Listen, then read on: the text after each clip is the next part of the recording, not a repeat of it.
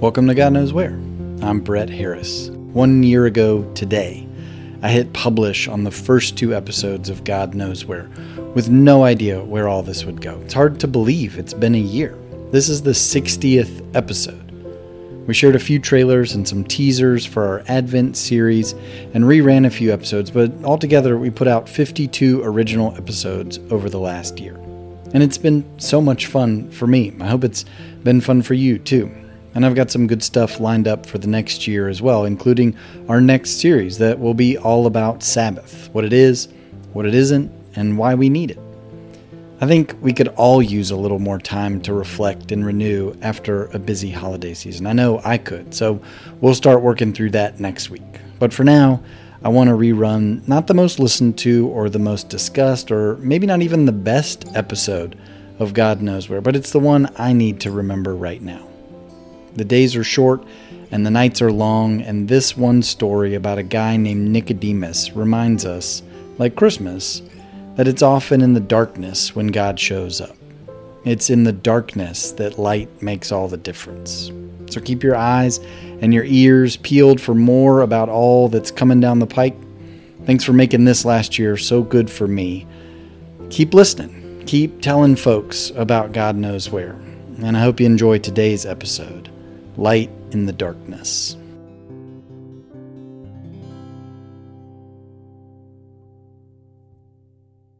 A reading from John 3.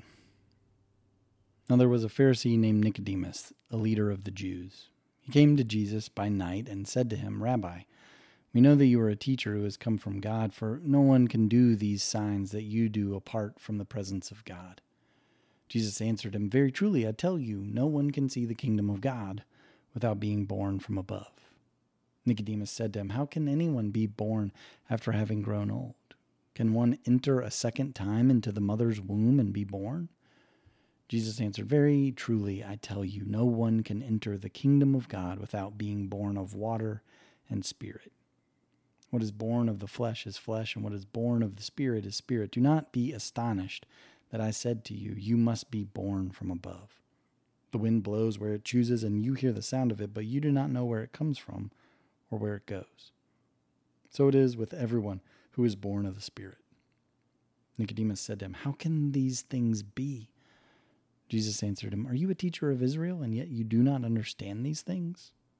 Very truly, I tell you, we speak of what we know and testify to what we have seen, yet you do not receive our testimony. If I have told you about earthly things, and you do not believe, how can you believe if I tell you about heavenly things? No one has ascended into heaven except the one who descended from heaven, the Son of Man. And just as Moses lifted up the serpent into the wilderness, so must the Son of Man be lifted up, that whoever believes in him may have eternal life. For God so loved the world that he gave his only Son, so that everyone who believes in him may not perish, but may have eternal life. Indeed, God did not send the Son into the world to condemn the world, but in order that the world might be saved through him." Our house is dark, like dark. Like that episode of Game of Thrones where everyone got upset that it was so dark. It's like that dark. There are nights when I wake up and I can see absolutely nothing. My eyes adjust after a minute and I still can't see anything. I mean, we're talking dark out here in the woods where we live. I have to walk like a zombie on The Walking Dead or The Last of Us just to get to the bathroom, and it's a straight shot from my bed, maybe 10, 12 steps. And when I forget, which I do multiple nights a week, I bang into a wall or I stub my toe or I walk face first into a door frame. You'd think that I'd learn to turn on a light, but I live with 3 light ninjas who, at the slightest hint of light, are wide awake and unable to go back to sleep. We have sleep masks in all shapes and weights and sizes for all occasions. I have to tiptoe through my own home like a robber if I happen to wake up earlier than everyone and want a little time to myself. And truthfully, I actually kind of like the darkness, though. It's not scary, and it makes the starry nights brighter, not having a lot of lights around, and it's oddly comforting how the darkness makes the lights beyond our world so much brighter. I just really need to learn to walk around in the dark better. We can do no better in summing up what we believe about God and God's work through Jesus' life than these two verses, John 3, verses 16 and 17. They are utterly captivating and compelling. And because of how brightly they shine in our minds and our memories, we forget that this whole story takes place in the dark. These words that have lit up our lives were first spoken in darkness, in secrecy, in fear. Nicodemus, who we heard about, came to speak to Jesus under the cover of night. He came at night because, as a member of the Sanhedrin and one who held some belief in the power and presence of Jesus, it would have been political suicide to be seen speaking with Jesus in the light of day. So he waits for the darkness. He ventures into the darkness, and it's in the darkness that he finds a great light. For whatever reasons, we don't always do that, though, do we?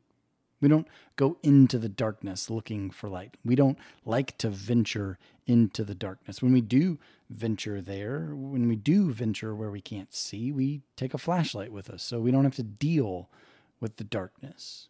Or better yet, we just avoid it altogether. We ignore it. We try to keep darkness away from us. We keep things lit up all around us so that there is no darkness in our lives. We light up our streets and our billboards and our homes with an incredible wattage. I mean, we create light at such a rate that we block out the darkness. 99% of Americans can't see the true night sky because of light pollution. We waste $3 billion worth of energy every year by lighting up the darkness unnecessarily or poorly. That's $10 a person. You'd be pretty mad at me if I walked by and swiped $10 out of your wallet right now, but we don't even think about it when it comes to avoiding darkness. We like light that much. And we just don't do this with electrical light. We do it with spiritual light too. We don't like to go into the darkness to find God's light. We don't think that's where we would find it. We generally look for God's light in the well-lit areas of our life. We look for God's light where we can see, where it's safe, where we feel comfortable. Barbara Brown Taylor calls this full solar spirituality. She notes that it's not hard or harmful, it's impossible. Unfettered light doesn't bring more life into our lives. It stunts our growth. When we look to be enlightened only by others who are like us, who think like us, who believe what we believe, we don't learn anything new from them. We just confirm what we already thought. And we think twice about the people we know who say they've learned things from other folks who aren't enlightened in the ways we are, or the ways that they've been enlightened by those who are different, who think differently, who believe differently. If we're honest with ourselves, we know that this is true. I mean, when was the last time any of us, sat down with someone who thought differently than we do and walked away having learned something or looking at something in a new way? I mean, it's been a really long time for me. But that's exactly what is happening here in John. Nicodemus lives and works and leads in a world where Jesus cannot possibly be who we know him to be. No one with his pedigree or his lack of education could be the Messiah. These men see the world differently. But Nicodemus is compelled to come to Jesus, albeit in the dark. Jesus could have said the same things to Nicodemus at high noon that he says under the cover of darkness to him, and Nicodemus could not have heard it or received it or even perceived at how incredibly bright and captivating and compelling it was, because there would have been too much other light competing with it.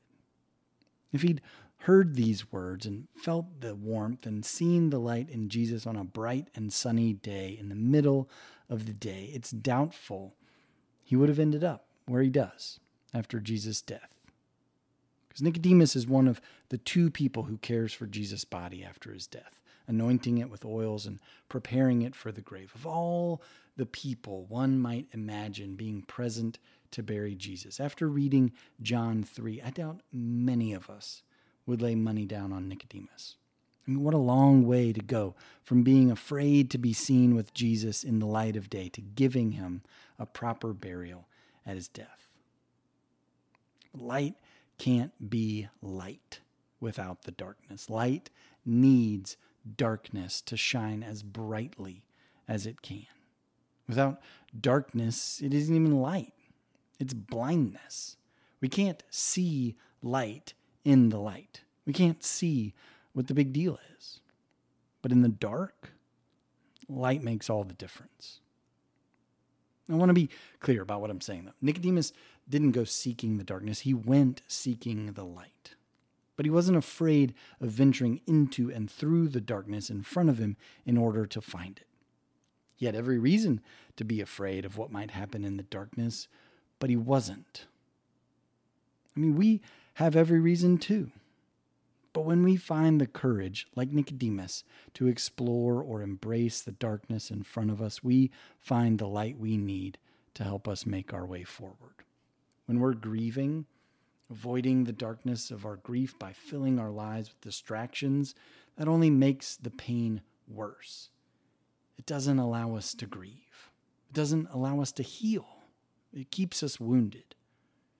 When we're afraid of what is in front of us, the daunting tasks or the decisions standing in front of us, it's easy to turn to whatever light we can find, especially the blue glow of our phones, full of more and more distractions, instead of searching for the light we need. When life is hard and all we want to do is hide, we have to remember that God isn't absent in the darkness. God is present everywhere, all of the time. Jesus was in the same darkness as Nicodemus. We have to remember that God shows up in the midst of our darkness all the time. Our scriptures tell us that God showed up in the darkness to create the world. On a starry night, God showed up to show Abraham his inheritance. God showed up in the darkness to speak to Joseph in his dreams, wrestled with Jacob by a river in the darkness, and called Samuel to lead his people in the darkness. And God came to a young woman to tell her she would give birth to the Messiah in the darkness. And God was born as one of us in the darkness of night to that young woman under the cover of a stable. Nicodemus could only come to see Jesus for who he was if he did it in the middle of the night. Jesus could only find the courage to conquer death alone in the garden while his friends slept. Easter Sunday can only be the bright, joyful, energetic day that it is if we walk with Jesus through the darkness of Lent. The light of the world can only light up our lives if we meet him, if we seek him out in the darkness. A few weeks ago, in the darkness of our living room, we watched Matilda, the musical version. I think it's on Netflix. It's great. And there's this great song in it that the kids sing, "When I Grow Up." They sing about all of the things they'll do when they're adults, like eat all the candy that they want and watch way too much TV, as much as they can stand. And in one verse, they say, "When I grow up, I'll be brave enough to fight the monsters that you have to fight beneath the bed each night to be a grown-up." I mean, monsters notwithstanding, there's nothing we can do to avoid the darkness that will come into our lives, that probably has come into our lives. We can't escape grief or loss or pain. We can't escape mistakes or failures or trials. And trying to avoid them only brings other troubles our way. All we can do is remember that God is there too, that we aren't alone, and to find the courage to walk through them, maybe even into them, even if we have to walk like zombies or tiptoe like ninjas along the way to get there.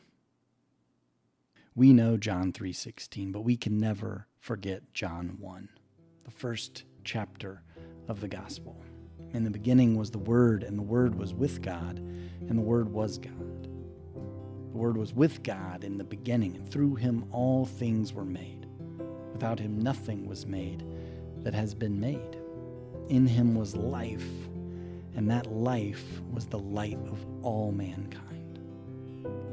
The light shines in the darkness, and the darkness has not overcome it. May it be so.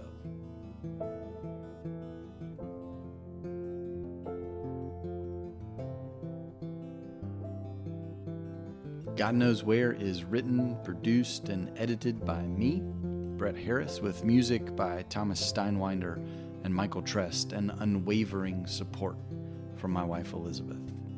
If you like what you hear, I'd encourage you to share God Knows Where with your friends and family, and give us a review in Apple Podcasts or wherever you listen to this show. It would mean the world to me, and it'll help more people find God Knows Where. Thanks in advance for your help and for being here and for listening. Until next time, take these words from William Sloane Coffin with you.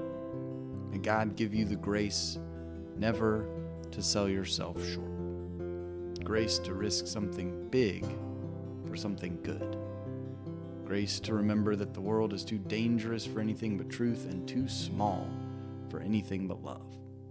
So may God take your minds and think through them, your eyes and see through them, and your hearts and set them on fire.